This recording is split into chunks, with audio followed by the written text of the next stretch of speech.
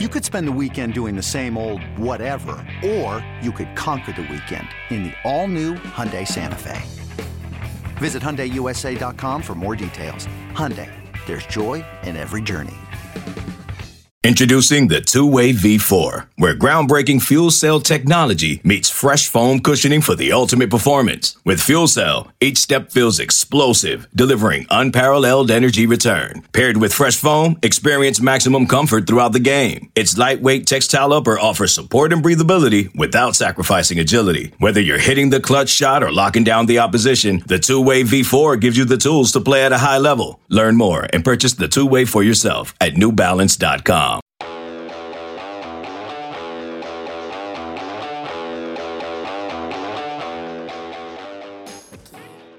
It's Fitz, and if you don't know who I am, here's a quick bio. I'm a veteran sports journalist who writes, does TV, radio, and is a longtime podcaster. Also, I have stage 4 prostate cancer. During the initial stages of the 2020 pandemic, my doctors advised me to stay at home. But now, 2 years later, I'm not only healthy, but I've been declared in remission. But I'm still continuing this podcast, during which I'm calling the many friends, athletes, coaches, and colleagues who I've met throughout my 30 years in this industry. And now I'm also calling some new people to make some new friends. Oh, and I'm hitting the record button. Welcome to my life and the Life of Fitz podcast.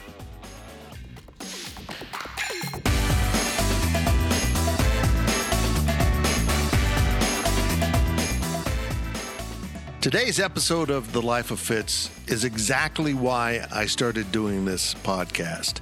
Jim Wooldridge is one of my favorite guys I've covered throughout my journalistic career. Not because he was colorful or because he put together great teams, but he's as good of a person as you will ever meet.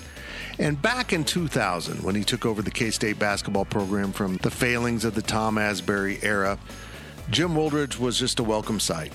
He was kind. He was generous with his time. He recruited pretty good kids. He was exactly what K-State needed. Because, remember, this was 2000, and he was the K-State coach for 6 years. And in 2000, K-State was about football. Football was rocking. And while Jim Wooldridge only put together one winning season out of 6, never won more than 6 out of 16 games in Big 12 play, his teams were competitive. They were well prepared. They lost a lot of close games. But I often get asked this: how did he last 6 years with that kind of record? And the answer is really simple. Everyone loved Wooly. Everyone. And even when it came to an end, people still appreciated him. Because in his final season in Manhattan, the season when he was asked to get to the NCAA tournament and wasn't going to, he beat Kansas in Allen Fieldhouse. It was shocking, remarkable, hard to explain. All of that to this day. So now, let's call Jim Wooldridge, who is now relocated with his wife Ann to Dallas, Texas.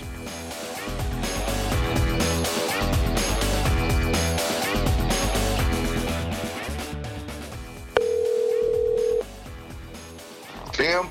Hey, Coach, how are you doing? Well, I'm doing great, Tim. It is good to hear your voice, and I was just thinking, how many years has it been since I've heard your voice? I don't know, Coach. I seem to remember you and Ann coming to a radio show when K-State played at UCLA a long time ago, football. Yeah, yeah. I think that's it. That's it. That was a long time ago. Well, how's everything in Manhattan? Things are good. You wouldn't recognize Manhattan. You absolutely wouldn't recognize it. It's crazy. People leave for 2 years and come back and say that. It's growing like crazy. Well, Annie, we moved to Dallas about, just over a year ago, and we've had talks between ourselves to get back up to Manhattan and see some friends and catch a game, and we just haven't done it yet, but I bet you we will the next year. Well, the Little Legends room on Bramlage, on the end of Bramlage, is now a co-shared area between football and basketball because it goes to the edge of the football bowl It's called the Shamrock Zone, and it is one of the coolest sports bars you would ever be in. It's absolutely amazing. Is that right? It's is incredible. that right? Well, that is so cool. Yeah, and then they go across, and they've got like an area inside of the Bramlage Bowl for fans to go across that are in the Shamrock Zone, and essentially have loge seating or whatever it is on that end of the bowl. It's pretty amazing. They need to do some more work on Bramlage, but everything's looking pretty good. Wow, that's great. How's the team shaping up? What kind of football team we're going to have? I think they're going to be pretty good, Coach. It's going to be pretty fun. Got another one of those little tiny running backs that's pretty incredible in Deuce Vaughn. So they got a lot of other parts on defense, and this could be a pretty good year. People are pretty optimistic, but with this quarterback, is it Martinez? Yeah, Adrian Martinez. Yeah. Is he a California? Yep, he is. Originally from California. Yeah. Gosh, and he's still playing. It seems like 10 years ago when I first heard his name. That's crazy. Going to Nebraska, and he's still playing. Well, he's a good player. He really is. He had turnover issues, and I don't care what sports you're coaching. If you have self-inflicted mistakes, you're going to have some problems. But he's in the capable hands of Colin Klein now, so we'll see what Coach Klein can do with him. He's a great kid. He's been amazing to work with so far. That's great. Kind of a pro, and and that's always been one of my favorite things about covering K-State sports is you don't spend a lot of time covering the police blotter. You do once in a while, but usually it's nothing serious, and you get to cover sports because the kids are generally pretty good, and you got to work hard to get in too much trouble in Manhattan, Kansas. That's one of the benefits of it. Yeah. Well, a lot of good kids, a lot of good student athletes and kids, and the programs look real strong and healthy to me. Yeah, they are. Gene Taylor's a wonderful AD. He's got kind of a laid-back style that the coaches love. He's not in their business a lot, but he also takes care of the things he has to take care of. So it's good. Things got a good group of people working at K-State right now, and the new basketball coach Jerome Tang is just kind of ignited the program again. So we will see what happens. We will see what happens. Yeah, that's great. That's great. So get me up to date on you. You just moved from Riverside down to Dallas, and what's all going on in the life of the Wooldridges?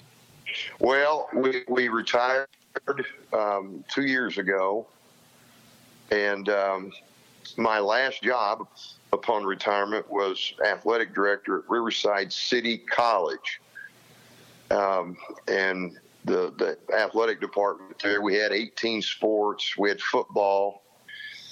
I was the AD there for 5 years, and Tim, I just thoroughly enjoyed that, and it was a good exit for me in the world of sports, working in the world of sports, and left with a good taste in my mouth, and moved to Dallas. We've had a home here for years, and my parents were both from Dallas, and my sister lives here with her family, and I've got some old high school buddies. So that live here in Dallas. It was an easy transition coming back into this part of the country, and we have thoroughly enjoyed living here and being back in the middle part of the country, other than the heat, other than the humidity and the heat that goes with it. And but it's been great. My daughter, Jamie, and her family, her husband and our grandson, they've been all over the world. He's in the hotel business,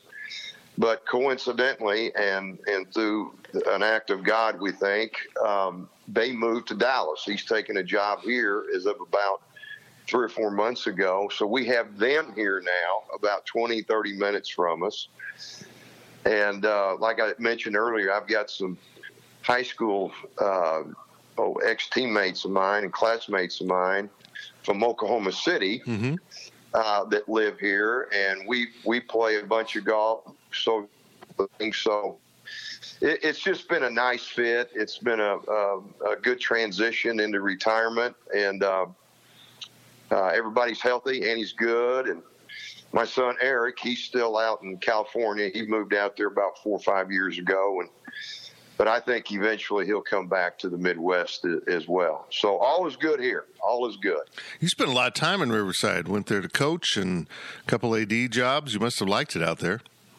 Well, that's funny. We've talked about that too. When we first went out there, I said, well, first of all, I said, Annie, what do you think? You want to go? And she said, yeah, we've never lived in that part. We went out there, and I said, we'll be here, and then we'll migrate back, to the Midwest.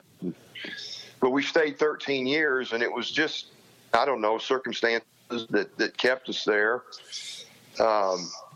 We enjoyed most of it, certainly. The Riverside City College job, Tim, if I could talk about that Sure, a minute. absolutely. That was a really fulfilling job for me. I don't know if you're familiar with the community college system in California, but there are no scholarships at that level of competition in California. I think there's around 100 to 150 or so community colleges in the state. They're not allowed to offer scholarships. There's no housing that goes with these colleges. There's no food service, special food service, if you would, for student athletes. So these kids come to these community colleges out there with the intent of really improving themselves, and they are laser focused on that. They are the most untitled people I've ever been around. They're so grateful for any support that you can give them. And so when I went in there as an AD, I saw we had about 500 student athletes, 18 sports. The coaches are instructors. They're full-time faculty members at the college. So they're teaching, in their respective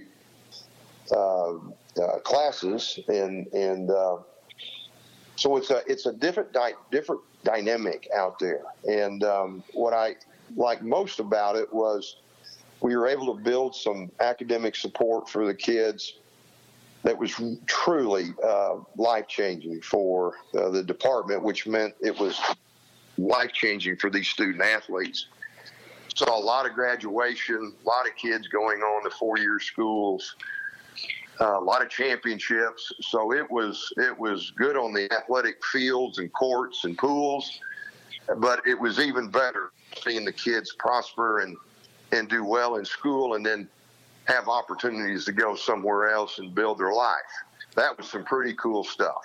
And I'll always be grateful for that. And if I could just tag on, when I think about life in athletics, and I know things are changing all over the place right now, but man, what a life that is. And when you get a chance to be around these kids and see kids do well and go on and make something out of their lives through education, it's been a worthwhile vocation, and so grateful, to be a part of that over these many, many years. That's amazing. California seems to get that one right. You're not sinking a lot of money into scholarships. You're making sure you get the most out of your coaches. It's probably not easy on the coaches, but it seems like that's a very efficient way to make sure people are in it for the right reasons. Well, it is. And another aspect of California community college athletics is they have recruiting parameters. You can't go recruit outside of your district. And if you do, you can only do it if a student contacts you first. So and in budgets, Tim, I mean, the recruiting is literally done within 30 minutes of your campus. And like you say, we're not, there's no scholarships offered. So these kids, again, they come with real pure intent, and that is to make themselves better and move themselves forward educationally and athletically as they graduate from the community college. and it is a pure sense of life and athletics at the community college level out there. And budgets are very, very tight, but you're not. There's the recruiting budgets are I mean, even for football, there's 140 kids on that football team out there. They probably maybe spend $5,000 a year in recruiting.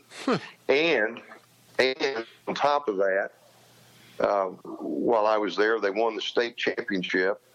They were ranked number 1 in the country. So they are getting great players, and they're getting it on a dime. I mean, about $5,000 is what we spend in recruiting for football. That's crazy. Isn't that? That is wild when you think about the money that's going around today in Division I athletics and Super 5, the TV contracts, and you look at a community college like Riverside, and they're not even in that same conversation. Well, there's something refreshing about that after everything I've been covering for the last few months with the kind of numbers we're talking about that are in college athletics and the trickle-down effect of that. Now reaching the players, which I think is great. It's going to be interesting to see where that takes us. But, are you kind of glad you're not coaching in this environment now when you got to worry about the transfer portal and the NIL and all that other nonsense going on out there? Well, that's a good question. I've thought about it. I guess in one sense, I am glad I'm not coaching because, well, I'm older. I don't need to be coaching. People need to be coaching. But, the landscape has changed. And the one thing that, Tim, that I really don't like is I don't like this transfer portal thing and kids bouncing around all over the place. And I believe in, giving kids everything they need to be successful and the things they're doing, for themselves, for the program, for the schools. So that's, they need to be, I don't know if the word is rewarded, but there's accountability that they deserve from you. But this transfer thing is different to me. And I'll give you an example. I go over here to the SMU basketball games occasionally, and so I look at their roster and I start diving into that a little bit. There's a couple of those guys on the roster that's their 4th school in 5 years. And I think that's wrong. I do. I don't think – I heard Tubby Smith say this years ago when he was at Memphis, and he had a lot of kids transfer in and out of his program, which is pretty consistent with every program, across the country. And kids come, kids leave. And this was even before the transfer rules in the portal. But he said by giving kids more opportunities and easier opportunities to transfer like this, we're just teaching kids how to quit. And if you look at some of the, particularly in basketball, if you look at some of the things that have happened in that sport, as early as 10 years old, 11 years old, 12, 13 years old, they start playing on these travel teams, and they'll play for maybe a dozen travel teams in the course of a career. And then they go to high school, and then they perhaps could transfer again from one high school to another. And then they go to college, and then it's the door's wide open again. And so I don't know where they stick. I don't know where they learn to stick, if that makes sense to you. And I think colleges and universities need to be accountable to the student athlete, but I think the student athlete needs to be accountable as well. And learn how to get through some adversity, learn how to adapt, learn how to be fluid in how they make their way through a career. And it's not, in my opinion, not necessarily good to transfer 2, 3, 4 times. And I don't know if that's all the new rules that I've seen from afar, that's the one that I don't like as much. Yeah, I think kids should be able to transfer a time. Sometimes we make a choice and it's clearly not the right choice, but right. It sounds like the NCAA is leaning towards unlimited transfers, and I don't mean to sound like an old man, but some of the best decisions I've ever made was not quitting. Yeah. When I wanted to quit, and we're teaching young people it's easy to quit and try to start over, and that's not always the best idea. But I also recognize that coaches can pack up and leave, and sometimes you are miserable where you're at and you need to get out. But man, it's Wild West. I can't imagine why anyone would want to transfer 4 or 5 times. That whole process would stress me out so much. Yeah, I don't know either. Again, I sound old fogey too, Tim, but I can remember, coming out of high school and being recruited a little bit, and you really, when these opportunities arise, I remember really diving into the schools and the coaches and so forth that were recruiting me to try to determine which was the best one. And what was I looking for? What kind of degree did I want? Where was it located? What was the coach like? The style of play? All the things that kids look at today.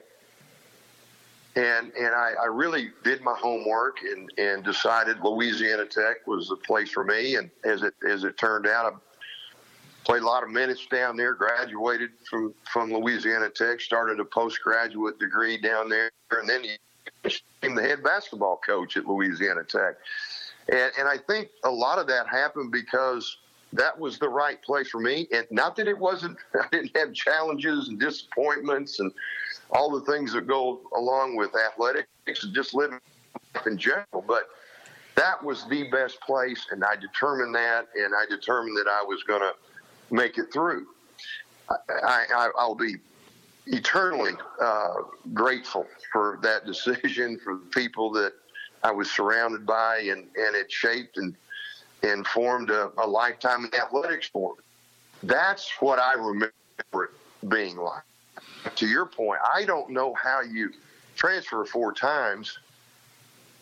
I don't know what you have in mind, because other than I just want to go somewhere new and experience something new. I don't know why a person would want to do that. But again, that's from an older man's standpoint, someone that was in this athletic field back in the 70s. And as we all know, things have changed dramatically. So, but it's still an opinion, and I guess it's my opinion. Well, yeah, I can't imagine being a coach dealing with it and everything else you have to deal with just in the recruiting process, which you're familiar with. It gets a little bit crazy, but now you can lose a recruit at the last minute, which we've seen happen to K-State, both in football and basketball, due to NIL deals that just pop up, and all of a sudden, it's not supposed to be part of the recruiting process, but it is. And now, kids can come and go. And the upside is, if you're a new basketball coach like Jerome Tang at K-State, you can start over. I mean, you can just bring in a whole new roster, which is something that you didn't have. And I look back at your time at K-State and I wonder how difficult it had to be with all the scholarship rules, limits on how many you could take, and it seems like there were just a lot of obstacles at that time as a coach that weren't really necessary. Well, that's an interesting topic for me as well. I remember, and I think it was after I came on board that first year, the 8-5 rule, if you remember, yep. Was instituted. I mean, that year, which basically stunted not any, but it really handicapped changing the roster and making just giving you more leverage and options as you started to build your roster in the next years. And I remember Max Urich coming in and talking to me about it. He said, this is a big deal. And he was absolutely right. It was a big deal. But, everybody had to play the same game. And I've always said this about my tenure there. I cannot tell you how much I appreciate those years. And Dr. Weefall, and Bob Kraus, and Max, and others needed to win more games, didn't win enough games. But I think we stabilized some things and gave Bob a roster when he came in there that was pretty solid. And he obviously, and Frank did a bang-up job there with adding more players. But back then, the roster and the 8-5 rule, and you mentioned today, this thing is, you're going to build a new roster virtually every year. And you're going to build it by recruiting, high school kids and so forth. But the portal, the transfers that are they're all over the place. Mm-hmm. And I don't think everybody that's in that portal obviously can play at a level like Kansas State plays at, but there's going to be some. And, I have to believe that is a huge part of what those coaches do every day as they look at their rosters going forward.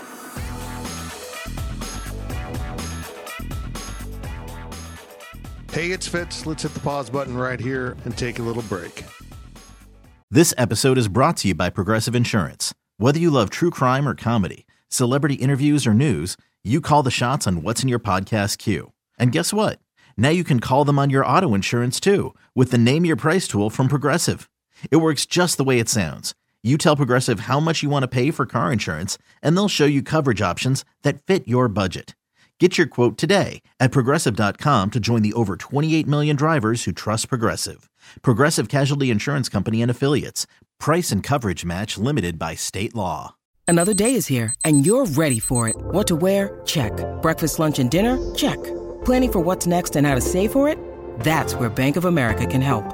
For your financial to-dos, Bank of America has experts ready to help get you closer to your goals. Get started at one of our local financial centers or 24/7 in our mobile banking app. Find a location near you at bankofamerica.com/talktous. What would you like the power to do? Mobile banking requires downloading the app and is only available for select devices. Message and data rates may apply. Bank of America N.A., member FDIC. Let's dive into that a little bit and your time at K-State.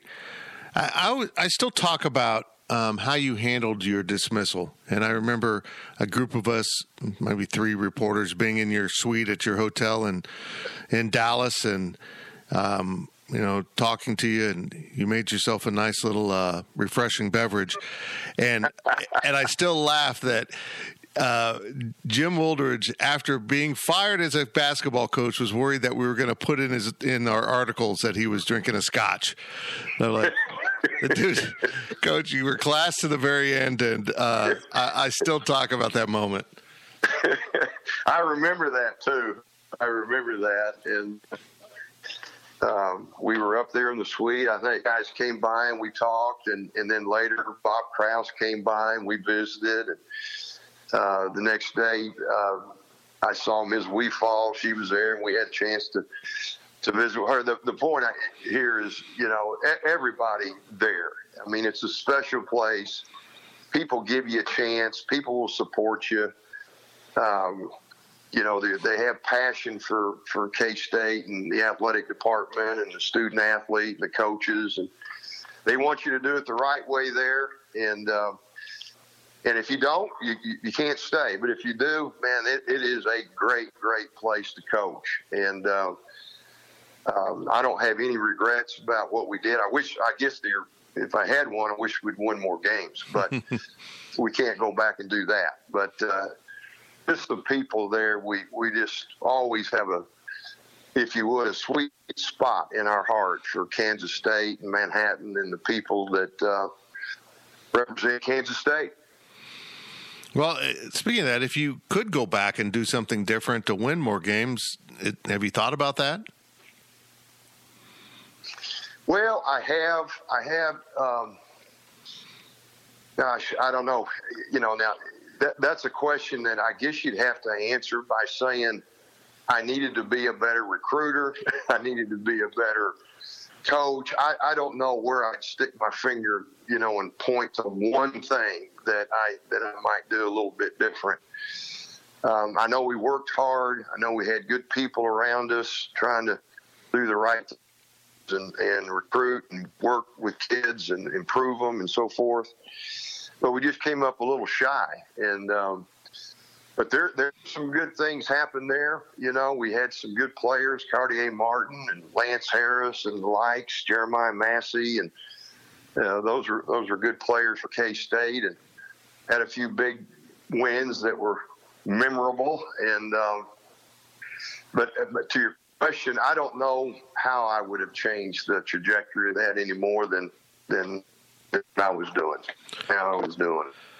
Going back, you had 6 years at K-State, and I'll be blunt here. I think the reason you had 6 years is everyone loved you, and everyone was rooting for you to get it going. But when it came to an end, did you know it was time? We had Dr. Weefall and Tim Weiser and myself. We had a very candid conversation after the 5th year. You remember it, mm-hmm. and we talked about where we were as a program, and obviously the contract had come to an end, and what direction are we going to go? And Dr. Weefall had decided to let's go one more year, and with the agreement that if you make the NC2A tournament, we can go further. If not, then that'll be the end of your tenure here. And I thought that was more than fair. We had a decent team. If we had added another piece or two, maybe even a better team than that perhaps could have got to the NC2A tournament. I don't know. That's speculation. But, yeah, I knew at that point as the season was winding down and where we were situated within the league that was probably going to be it. But it was an interesting year. There was a lot of speculation through the year. You remember that? Yeah. I had neck surgery during the season, which was just ridiculous. I just cannot happen. But we had some good ones, and the kids kept fighting. The coaches kept coaching, but it came to an end, and it should have come to an end. How surprised were you when they hired Bob Huggins? There was a lot of controversy around that at the moment, and it was kind of outside of John Weefald's style to take that kind of risk, but he did. What were your thoughts at the time? Oh, I thought it was a big-time hire. I thought, well, here you go. And, he had, a lot of national credibility. He had recruiting ties that were strong. And as you saw, it turned out he brought some really good players in there. He really, I think, the base of support there was, from what I could tell, very, very excited about it, and it did what it was supposed to do: win more games, bring more notoriety, give everybody a chance to play in the NC2A tournament, and so on and so forth. But you left him a really good player named Cartier Martin. How good was Cartier? Well, he was really good. Not only was he a really good player, Tim and Peter, everybody on the team liked him, but everybody liked Cartier. Mm-hmm. I don't know how well you got to know him, but he is truly one of the special human beings. And he always appreciated the support, always appreciated trying to make him what he wanted to be. Not make him, he was doing that, but we were people like Mike Miller and Jimmy Elgis and Charles Baker spent a ton of time, working with him and helping to develop the skills that he had to be a great player. And that's what he turned out to be. Looking back, Mike was only with you a short time, if I recall correctly. But he went on to some pretty good stuff, didn't he? Well, have you followed his career? A little bit, Tim? yeah. Yeah. Well, let me take you through this because it truly is a remarkable story.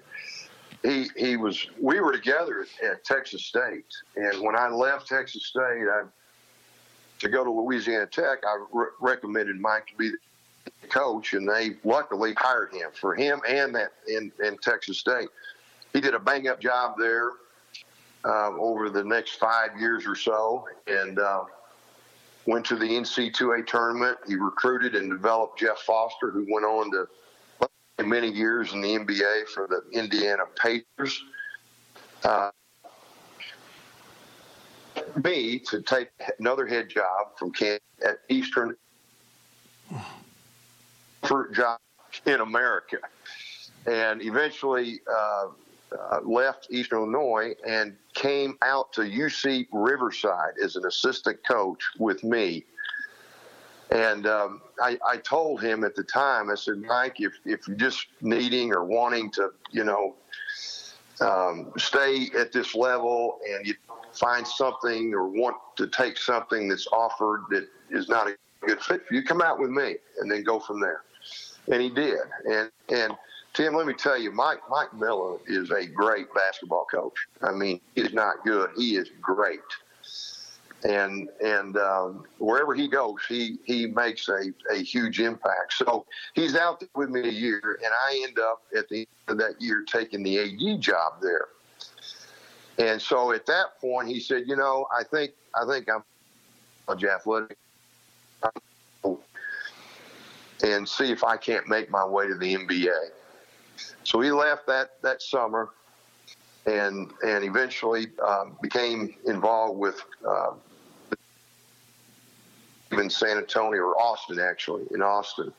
Then he became the head basketball coach at a G League in the G League for the New York Knicks.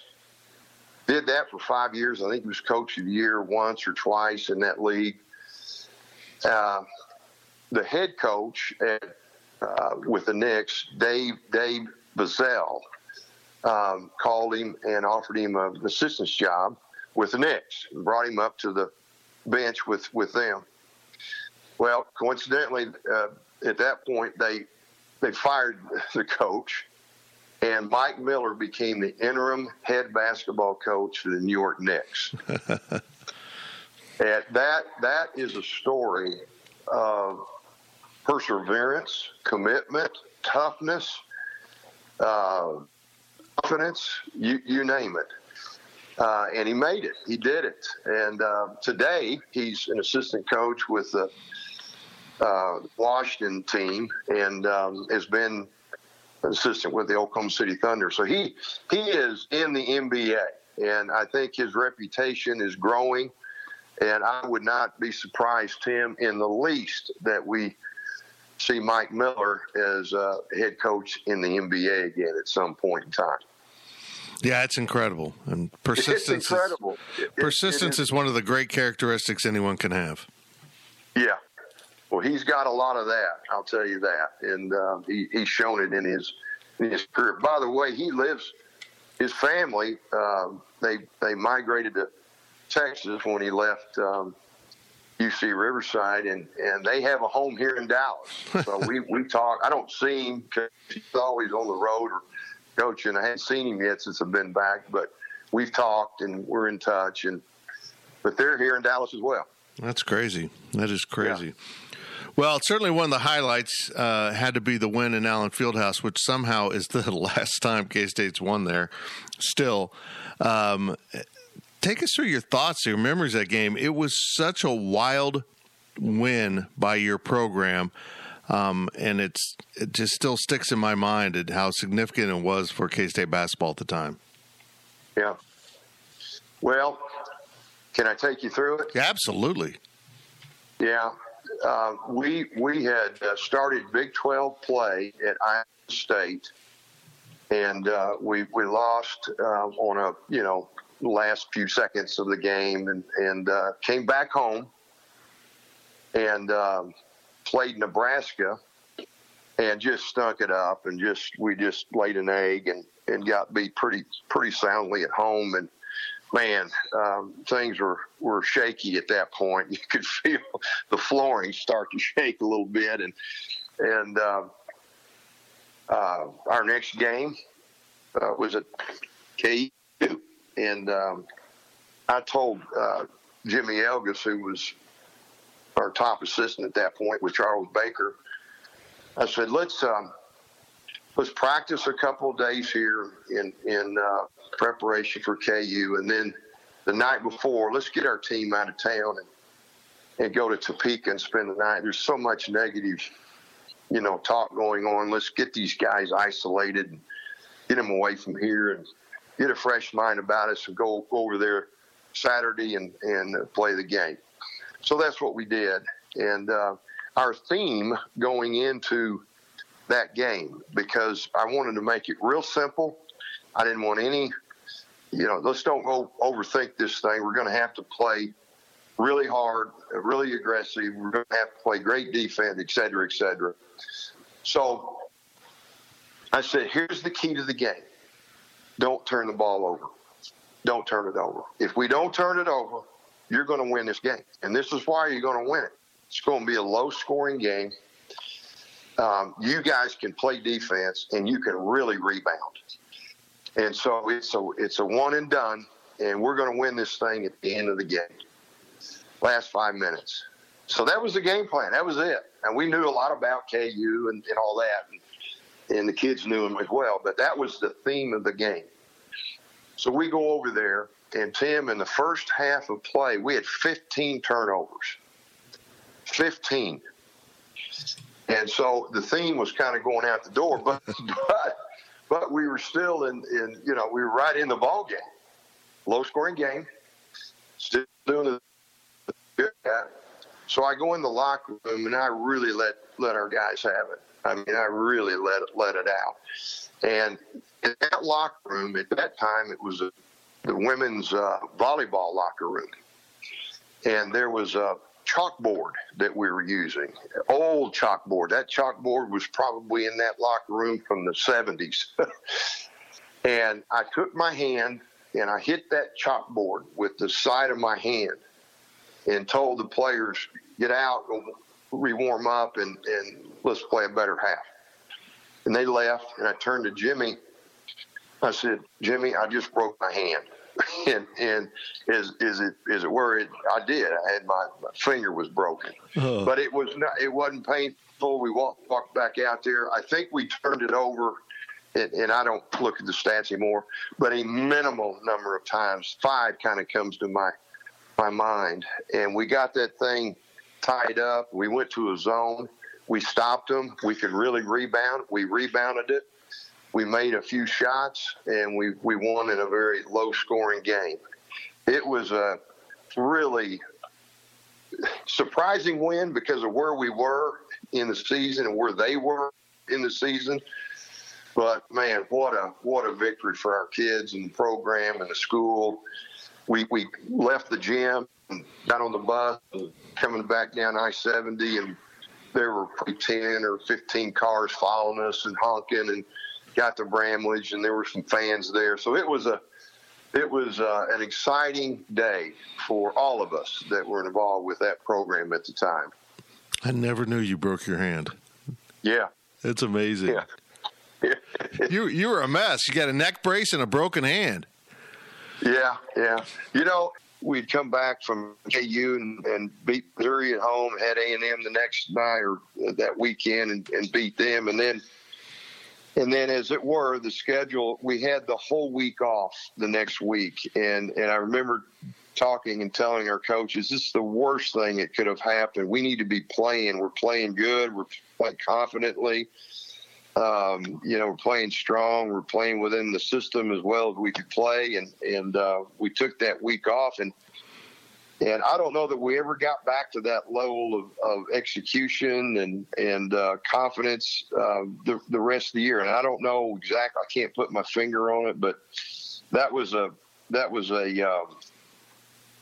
element of that season that, for whatever reason, that time off. And I've seen it with a lot of teams. You you're not playing well, you need time off, you come back and play better, and then teams that are hot and get a break in the schedule, and it's coming at the wrong time. But anyway, that was the set of circumstances around that game and that season, that part of the season.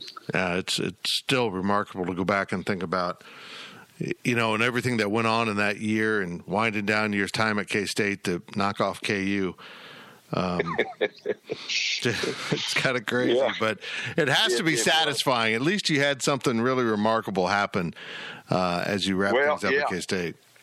Yeah, and I still, I used to. Now, the last couple of years, I haven't received any calls, but Tim, I mean, for about, I don't know how many straight years, I'd get calls from the Topeka paper and Kansas City paper and the Wichita paper and the Manhattan paper. Can you go back over that game? What do you remember about it? K-State hadn't won there in so many years, whatever it is. And it is. It's such a difficult place to win if you're coming in there as an opponent. But we found our way that day, and it was very, very satisfying. Cartier Martin led the way and others, but we played a walk-on in that game. Skylar Thomas, if you remember him. Yeah, sure. I still came in the second half.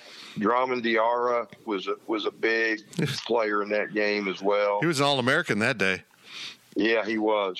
And what a great young man he is. But yeah, that was a highlight, I guess you could say, of a career there at K-State. And for me, not just for, our players and our coaches, but for the fans that, what that rivalry has been like over the years and how these schools, KU and K-State, compete against one another in all sports. And it's meaningful in that state. So I was thrilled that we were able to give them a victory. I'd be remiss if I didn't ask you about another memorable, less fun moment, the Purvis Pasco situation at the Big 8 tournament, Big 12 tournament, I guess it was. One of the most strange, bizarre, snake-bit moments I've ever seen in college sports. Not only that he traveled and got the turnover, but Colorado chucks it in from half court to win the game. Yeah. How painful was that? That had to have been just awful. Well, let me tell you about that, Tim. Colorado, and I'd have to go back and look at their roster to pull up the names, but they were really talented. I mean, they were. I don't know if you remember back then, but Ricardo Patton was a coach. Mm-hmm. He's bringing in some tremendous players, and our guys, Gilson De Jesus and others, Jeremiah Matt, they really played a great game. They did everything they needed to do to win that game. And we get down to the last possession of the game. We stop them. We rebound it. And Purvis takes off walking with the ball before the buzzer sounds. So we had to accept the call, obviously, and we had to stop him. Mike Miller, and I said, Mike, we're in big trouble. And he knew exactly what I was talking about because everything was lining up, to have some kind of weird thing happen at the end. And it happened. And the kid made that long shot, and we got beat. We should not have lost that ball game. We shouldn't have even been talking about losing the ball game, but we did. And so when we went to the locker room, well, my first thought was we got to make sure Purvis is okay. We talked to him, and we got back to Manhattan and spent more time with him and just to make sure that, because that was a national thing. I mean, it was a national, you'd see it on SportsCenter and all that. But that if you want to put a most disappointing loss category, that would be it. That would be my number one. Yeah, I understand that. And but one of my favorite Jim Wooldridge memories is probably not another good one for you, but I knew you were a good coach for K-State at this moment. When you're playing at Northwestern in their little metal shed of a arena, and I've seen some bad officiating, but I've never seen a team literally get homered the way your team was. And you ended up on the court and just you lost it, Jim. You just totally lost it for good reason. And it was something else. I've literally never seen anything like I saw from those officials that day, and you let them have it, and it was entertaining. I have the recall actually that I have where I did something like that was the KU game at. Yeah. Yep. Roy Williams was at KU, and we had come in. If I could speak to that real quick, we had come into. It was a big Monday game, and we had played Oklahoma State at home on Thursday and beat them. They were a top 20 school. Texas rolled in on Saturday. They were a 10 program at that time. Rick Barnes was there, had some great players, TJ Ford and such, and beat them. And we were next up was KU at home on Big Monday.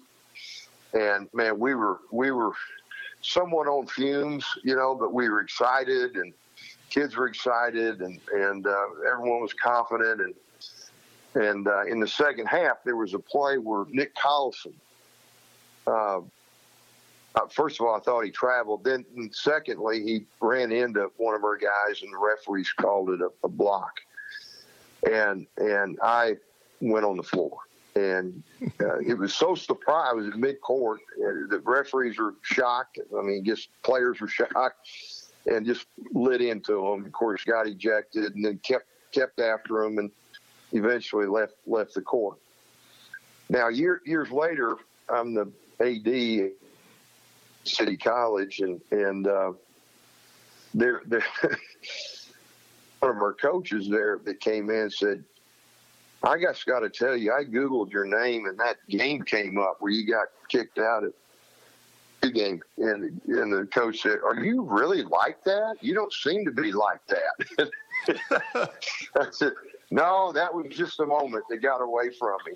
And but that's the one ejection that I do remember, and it's still talked about. And some of my friends bring it up, and they'll Google and say, look how stupid you look doing this. And they're right. They're absolutely right. Sometimes you got to do it. Sometimes you But we did it.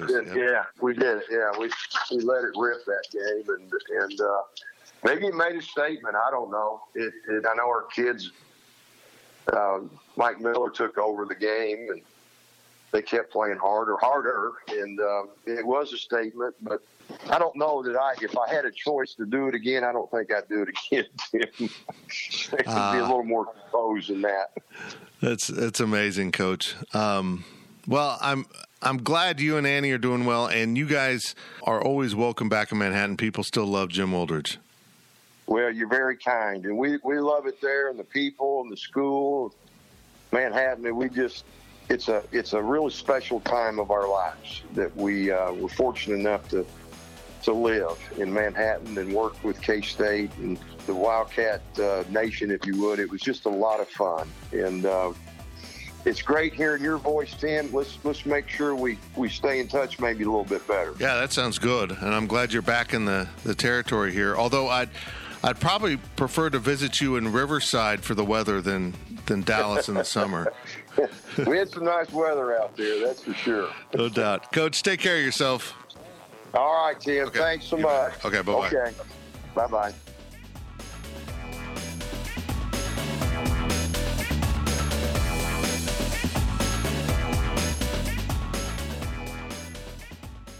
Okay, so I thought I was insane. Did I really see Jim Wooldridge storm onto the court at Northwestern in 2001? So I went back, and lo and behold, I actually found a story about the game. And yes, it did happen. Coach may not remember it, but the story outlined that K-State was getting their butts whooped in the second half, and he'd had enough with the officials because they were awful. I think during the course of that podcast, if you've never heard Jim Wooldridge speak, you understand what a good guy he is. And I'm so glad he's back in the Big 12 area. I know he'll reconnect a little bit more with Kansas State, because when he says this place was important to him and his wife, he's not lying. And he, despite the record, remains important to Kansas State.